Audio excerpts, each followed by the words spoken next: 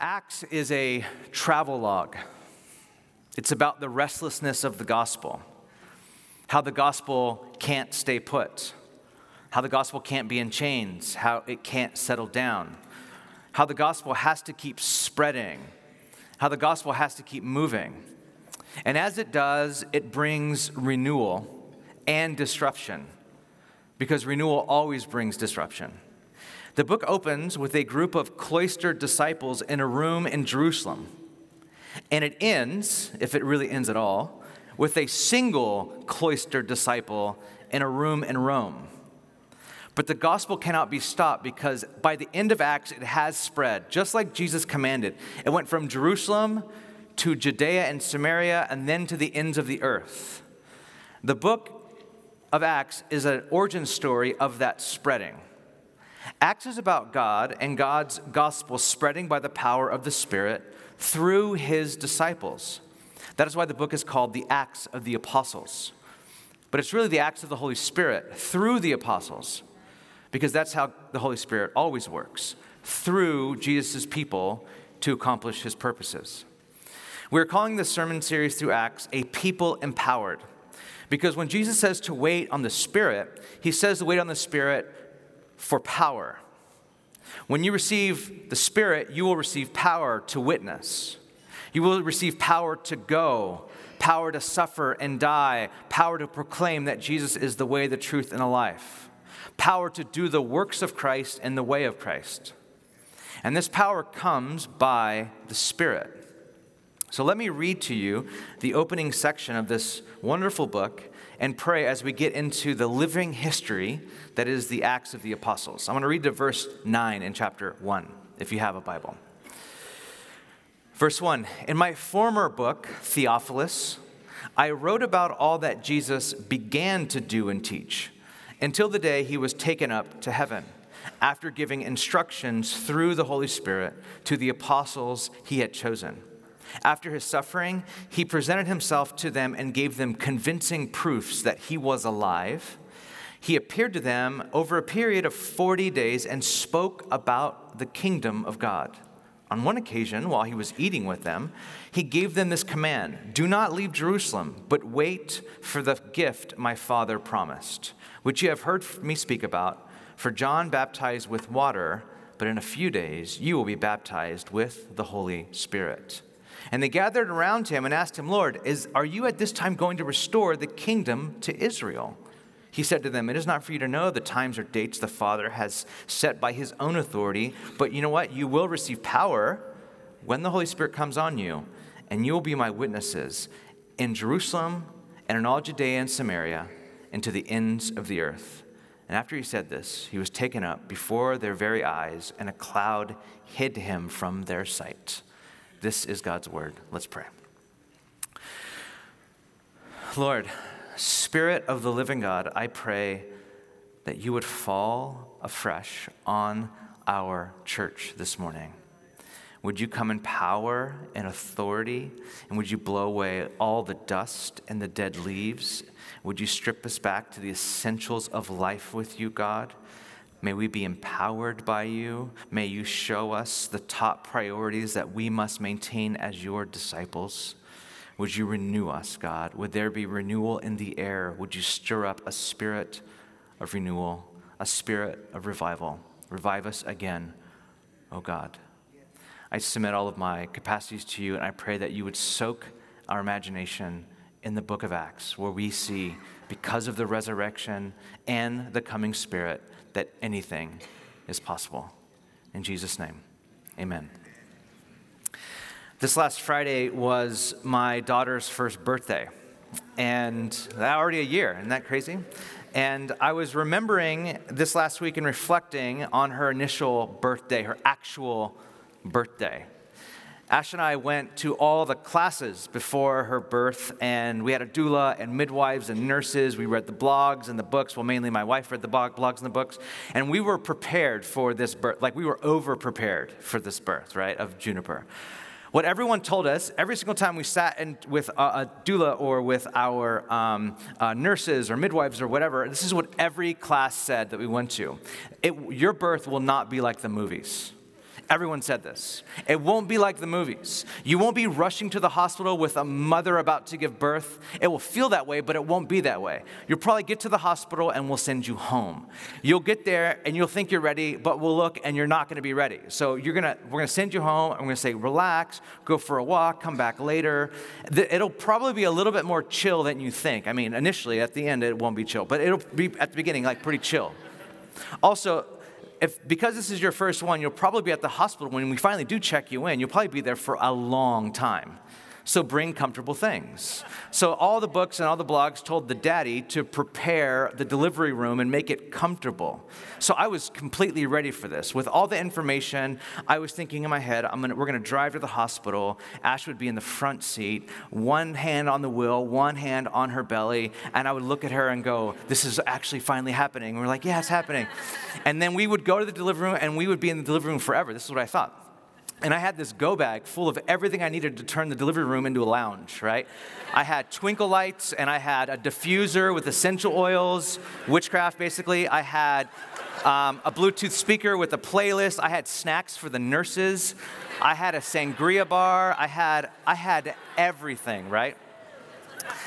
And then the day came. And you know what? Everyone was wrong. It was exactly like the movies. When we got into the car to drive to the hospital, I thought Ash was going to get in the front seat and buckle in, like a civil person. But that didn't happen. She was in the back of my little tiny Volkswagen Golf on all fours with her doula wrapped around her somehow in the back seat, leading her through every contraction. I'm driving in the middle of the night to the hospital, and Ash is yelling at me to speed up and then to slow down and then to speed up, and it was raining. It was pouring in the middle of the night. I was driving all the way forward in the seat, so they had room back there.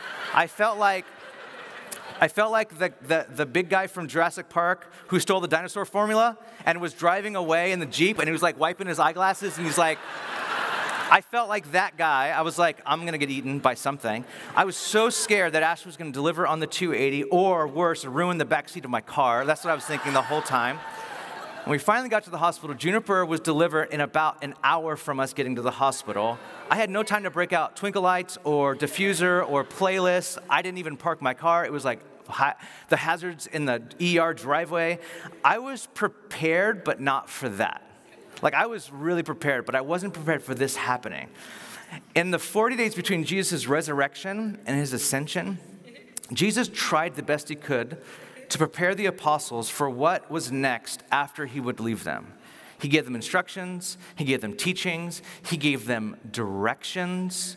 And even though the apostles themselves were prepared for something to happen, the actual birth of the church was unexpected and uncommon and unprecedented.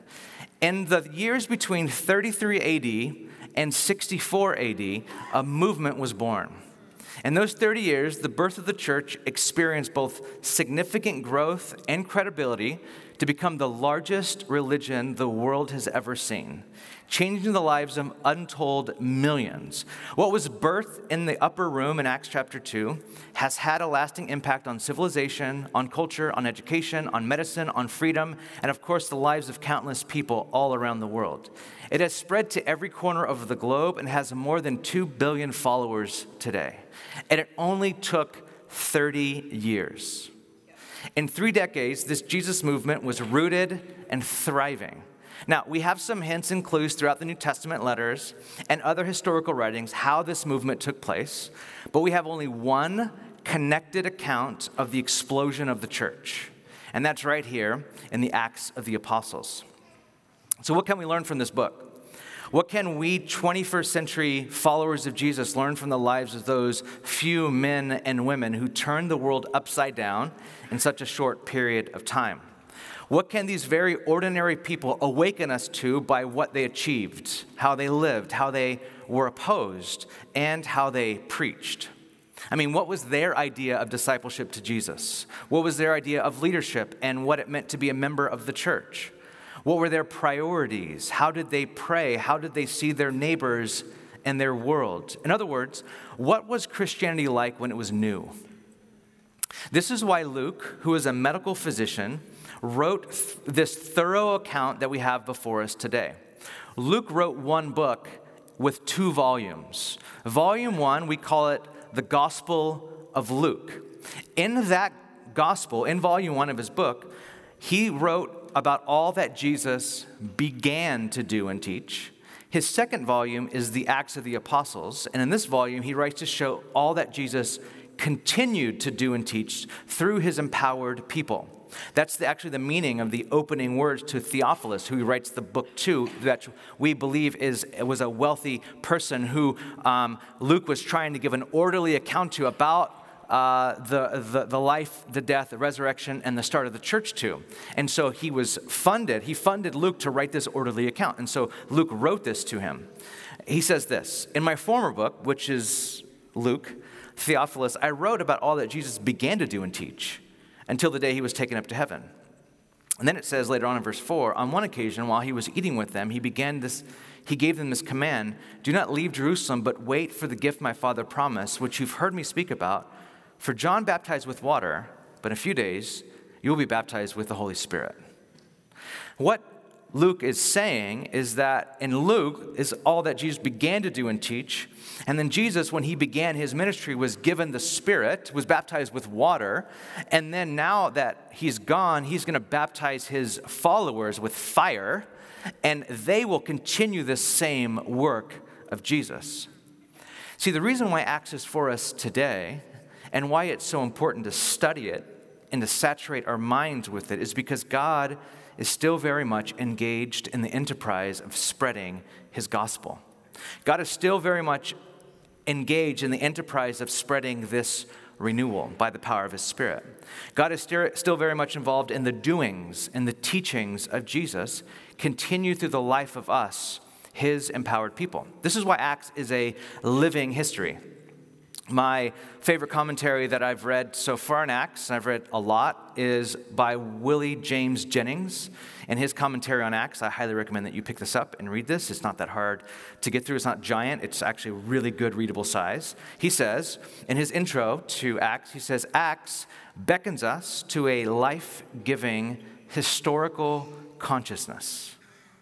A life-giving historical consciousness that senses being in the midst of time that is both past and present, and that pulls us toward a future with God in the new creation.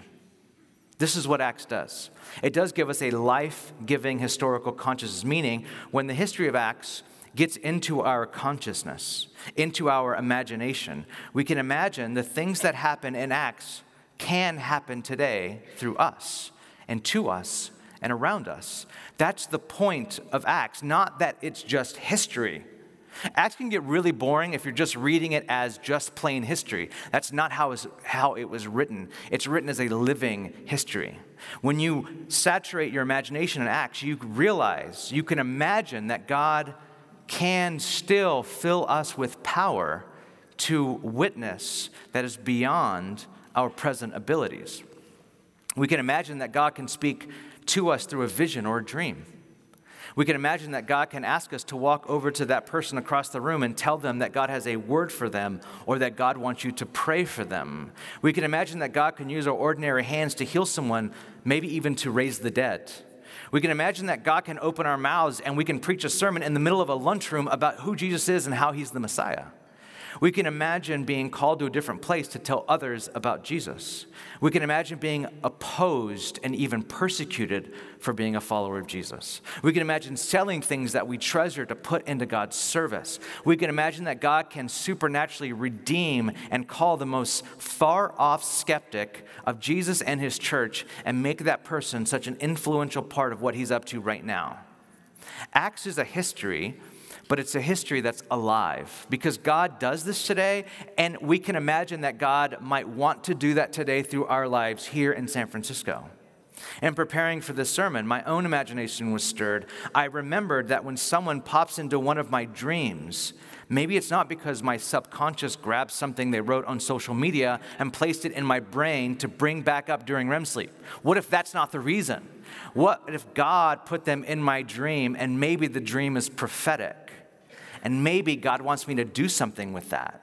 Maybe God wants me to do something through this dream, like he did with Peter in Acts chapter 10. When Peter fell into a trance, into a dream state, and through that dream, he told Peter to tell the gospel to the Gentiles. There's no way in the world I'm doing that. There's no way in the world through a dream you're going to lead me to this. You're going to actually bring the gospel to a whole different people group that we're trying to we kind of segregated as unclean over here in this part of the story. No, I'm doing something new. It all happened through a dream. And this is possible. In the world of Acts, I'm reminded that not everyone or not everything has a scientific explanation. And that the world is charged with the Spirit of God, and because of that, strange and wonderful things happen here. Like in Acts chapter 12, when Peter was in prison, and the church was praying earnestly for Peter because Peter was in prison and he was being persecuted for the gospel. And so that as church started gathering in a house and they were praying throughout the night. And as they were praying, an angel showed up to Peter and poked him, and he woke him up and he's like, "Hey, get up." And as soon as he said get up, his chains fell off his arms. And then the cell door opened up. He's like, "Come this way." And he just walked out. And you know where he walked to? He walked right to the house where the people were praying. He knocked on the door. And they're praying like, "Someone's at the door." "Well, just get the door real quick." And someone walked and got the door. And it's Peter. And they go back and like, "Peter's at the door." Like, "He's not at the door. He's in prison. That's why we're here praying. He's at the door." And they're like, "It must be his ghost." And like, I think it's really him. And they go and get him. And it's him. It actually is him. Sometimes in this God-bathed world, it's so strange that even when your prayers are answered, we don't believe it. That's what happens sometimes in this. Because Acts is a life-giving historical consciousness. I don't believe that Acts happened, but that Acts is something that's happening. God still plants churches in pluralistic cities like he did in Athens and Corinth and Rome. This still happens today in pluralistic cities like San Francisco and London and Honolulu. Acts is still happening. God still blinds people so they can truly see. God still makes the lame walk. God still confronts the idolatry of our false worship. God still frees people from demonic oppression. God still causes us to speak in unknown languages. God still uses the preaching of the gospel to change lives. Acts is still happening. Acts invites you to believe that it's still happening and to believe it and to see it. This is what Acts does. Again, Willie Jennings says, Luke wants his readers to see a past unfolding in a future and making intelligible a present.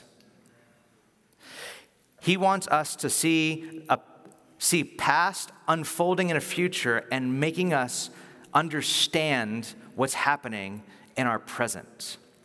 When we bathe our imagination and our consciousness in Acts, it helps us to see that the Spirit of God takes into account each moment of our lives, never calling one thing we do more spiritual than another thing. God never treats our time as inconsequential. He never discounts the mundane. Like in Acts chapter 3, when the crippled beggar was healed, when Peter and John were just on their way to synagogue. If you're Jewish, going to synagogue is normal as just coming to church on a Sunday morning. For a lot of you, not all of you, coming to church is a normal activity. As they were just on their way to church, they healed a person, a crippled beggar. In Acts, it's always this normal stuff that God uses and honors for those who are open to it. They're just on their way somewhere, and God uses them to heal. Lydia, who is a fashion entrepreneur, was just hanging out by a river with her girlfriends in Acts 16. Actually, a very normal thing. They struck up a conversation with a guy named Paul, who was there as well. The conversation turned to spirituality, which is not uncommon, then to Jesus. And through this normal conversation, God opened up Lydia's heart to the gospel. And it wasn't that hard because the text says she was already spiritually curious. She was already seeking. She was already ready. How many people fill our city like this? Nothing in the text makes it seem anything but a normal conversation by a normal river with a group of normal people. A correctional officer was just at work one day, going about his normal life, when two prisoners named Paul and Silas show up and an angel breaks them out of prison. He was just at work. Normal life.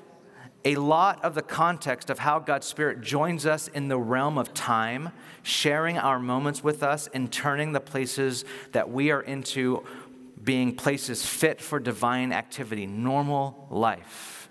Normal bathe the kids life. Normal go to work, get on the bus life. Just normal life. In the book of Acts, you're seeing all of it. This is God's canvas. Normal life is the way that God breaks in. This is where sparks of the divine, the Spirit calling. It happens in normal life. It doesn't necessarily have to happen on missions trips. Your whole life, according to Acts, is a missions trip. It happens as you're going to and fro, on your way to church, on your way to work, hanging out at the river with friends. That happens today. Things like going to work, all of this stuff. And not just normal life, but normal people. What was striking about the early church in Acts was that they were just all normal. Acts 4 says what struck the people who observed the disciples was that they were unschooled, ordinary people who had been with Jesus. In Acts, we find one of the glories about Jesus' church is that God qualifies the called. He doesn't call the qualified. Normal people. He says to normal people who live normal lives that you too can join what God is up to in the world through His Spirit. So just normal people who live normal lives. But this book is also about struggle. This book is about difficulty because life is difficult. And because the demands of the gospel are difficult as well. The book of Acts reminds us that to follow Jesus is to betray one's own people in some way. For the first disciples, to be a follower of Jesus meant that your Judaism is now completely redefined. Remember, the Jews were in diaspora. They were a diaspora people in the Roman Empire.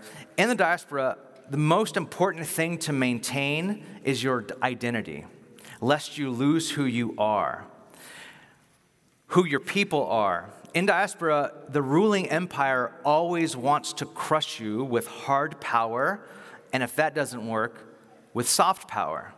This is exactly the context of the Roman Empire. The Roman Empire threatened to crush Judaism, either through hard power, but Rome was a lot more persuasive than that. They used soft power or influence to do so. But the Jewish people know better. They have a long history of preserving who they are in exile and in diaspora. However, this book will be lost on us unless you see the struggle of the Jews becoming followers of Messiah Jesus. Acts is about that struggle of Jewish followers of the way of God becoming followers of Messiah Jesus. How Christianity began as a Jewish sect and offshoot, and this offshoot radically threatened the Jewish way of life that was trying to be preserved in exile through its customs and practices. When the Jews were in Rome, they had to preserve their Jewishness. They preserved that through their feasts and their festivals and their clean laws and their temple going. They preserved all of it, and then Christianity happened, and this new thing happened. And now their rituals and customs were fulfilled in Jesus, and the people that were becoming Christians, that were becoming Christ's followers, all of a sudden their Judaism was all redefined. There will be things for everyone to leave behind. Acts is a struggle because it wasn't easy to become a disciple of Jesus in the first century, just like it's not easy to become a disciple of Jesus today. There have been a lot of people who have said no to baptism at our church because of what it means and what it means for their family of origin, what it means for their family religion, what it means, what would happen with their family if they did get baptized publicly. There are things that you must leave behind to become a follower of Jesus. You risk being misunderstood and disowned and not taken seriously. Some of you are afraid to be outed as a Christian where you work because all these things will happen. This is not dissimilar than the first century. The context of Acts are people angry and confused and frustrated as the resurrected Jesus calls them to envision the new humanity and the new way of life in the Spirit. Acts chapter 2, verse 13 says, some, after the Holy Spirit comes, it says, some, however, made fun of them and said they have had too much wine. They made fun of them. Now, they started by making fun of them, but then it would move very quickly to beating them, imprisoning them, and by chapter 8, killing them. Wow. But in Acts chapter 10, something even greater happens. There's even a greater threat than Jews becoming followers of the Messiah Jesus. The greater threat in Acts chapter 10 is that now Gentiles can join in and become followers of Messiah as well. This complicates everything. For the first time, the little outnumbered space of Israel is broken open by the Spirit, and now anyone can join as a full-fledged member of God's household. And they don't have to adopt the customs. You have to understand, when you're reading through Acts, that's the struggle. How are these people who have never been part of our story now a part of our story? Do we make them start over where we started? Circumcision, Abraham, that? Like, no, actually they get to start right now with Jesus and the new wine. No, that struggle is real. That's the struggle of Acts. And if you don't have to adopt the customs, you don't have to become Jewish, what happens is that you get to remain Gentile. You get to stay Gentile. You get to remain your culture. You get to remain your race. You get to remain your ethnicity. And you are radically brought into God's family by God's Spirit. This is insane. This is unprecedented. But what this requires of Gentiles is that they turn away from their other gods. And this is not easy, because a lot of the people who become converts into Christianity make their living from the economy of the gods of their age. And it disrupts the economy. And when it disrupts the economy, there are riots that take place. See, the world of the Gentile empire ran off of slavery and hierarchy. And as these Gentiles now come into Christianity, they come into the church, when they come into the way of Jesus, they would join the Spirit by tearing down walls, not just between Jew and Gentile. That's true, and that has its own problems. But they would, Gentiles in their own lives, this is huge, they would tear down the walls between slave and free. They would tear down the walls between male and female. They would tear down all of these hierarchical walls that were put up all around them, and the church is this radical new community.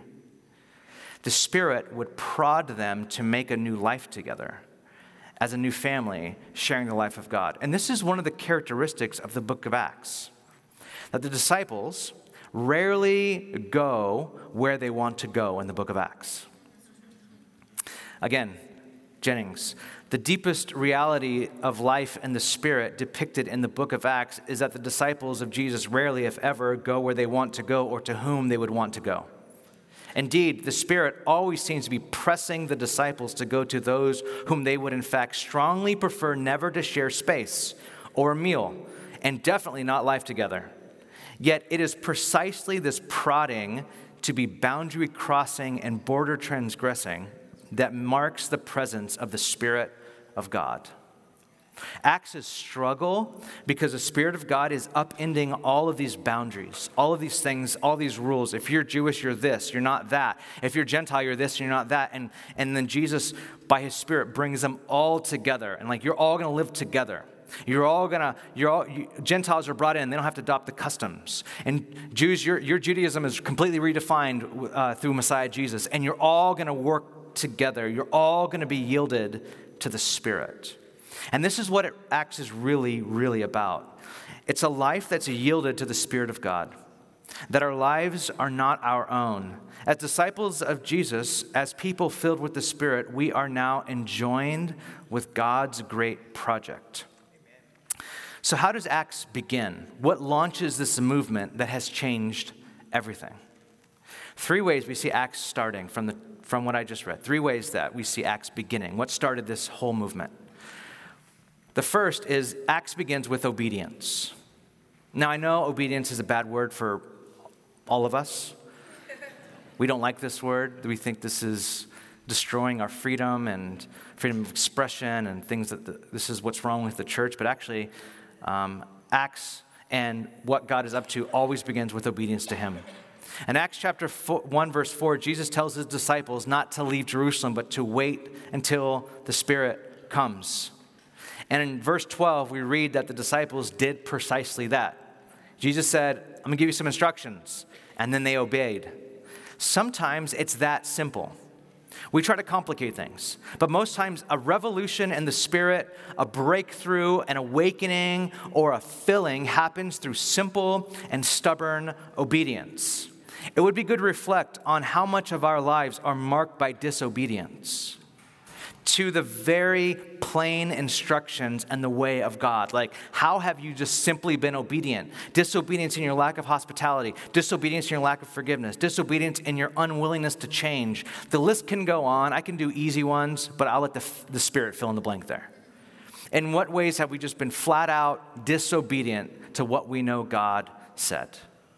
Remember, the disciples too were disobedient quite a bit during their time with Jesus on earth. But here, after the resurrection of Jesus, they were offered grace and another chance, and they got it right. They listened, they obeyed, they stayed put. Obedience looks like following through with God's revealed will. It also looks like obeying when you hear that still small voice to go here and to do that, to give to that person, to pray for someone at the office when it's not policy or it may end up outing yourself. Just going there and doing that. When God just says, leave this room and go to that room. Get on this train, not that train. Talk to this person. Go in there and make sure you make eye contact. It's simple obedience. It's quite incredible what God can do through an obedient person, let alone a whole room full of obedient people. We'll see that in Acts chapter 2. Acts also, secondly, begins with prayer. In the first chapter of Acts, verse 14, it says that the group of men and women who waited in Jerusalem all joined constantly in prayer. What we'll see in Acts is that the disciples of Jesus made prayer a top priority. When the disciples asked Jesus to teach them something, it wasn't the miracles they wanted to learn or the gift of perfectly timed comebacks to hard questions that they want to learn from Jesus. They wanted to learn how to pray. And so they said, Jesus, teach us how to pray. Prayer is where we sow seeds of your kingdom come, your will be done on earth as it is in heaven. Acts was a praying people. Lastly, Acts begins with openness to the Spirit. When the disciples were waiting for the Spirit, I don't think they knew exactly what they were waiting for.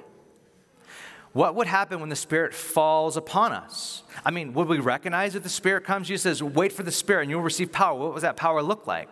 Is it like burning? Is it sensation? Is it like mental awareness? Is it clarity?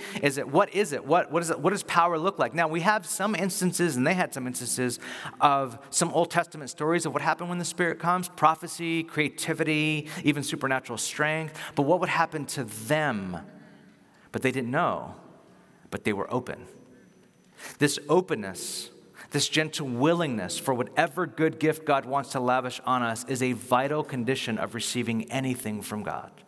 This is why we usually end our gatherings with our hands open to God. What is it that you want to give me? We don't despise any of your gifts, God. If you want to give us power to proclaim the gospel, if you want to give us words of knowledge, if you want to give us a gift of tongues, though I'm really afraid of that gift or whatever it is, I'm open, God. God, I'm open if you want to send me somewhere. Not an opportunity shows up where my but if you want to send me somewhere that I'm like, what? Not there, anywhere but there. I'll go, God. I will go. I am open-handed. I'll receive any good thing you want to give me. We can't tell God what gifts to give us. We can't judge the gift God gives someone else. We can only be open. The book of Acts is a call to us to be open to the action of the Spirit. What God does in these 30 years continues to be repeated in history. What God right now is doing in Latin America and parts of Africa and parts of Asia are this sort of stuff. I think sometimes our minds get too modern, get too enlightened to believe that God can do this kind of stuff today, but he desires to. He wants us to be open to it. Would you stand with me as we pray?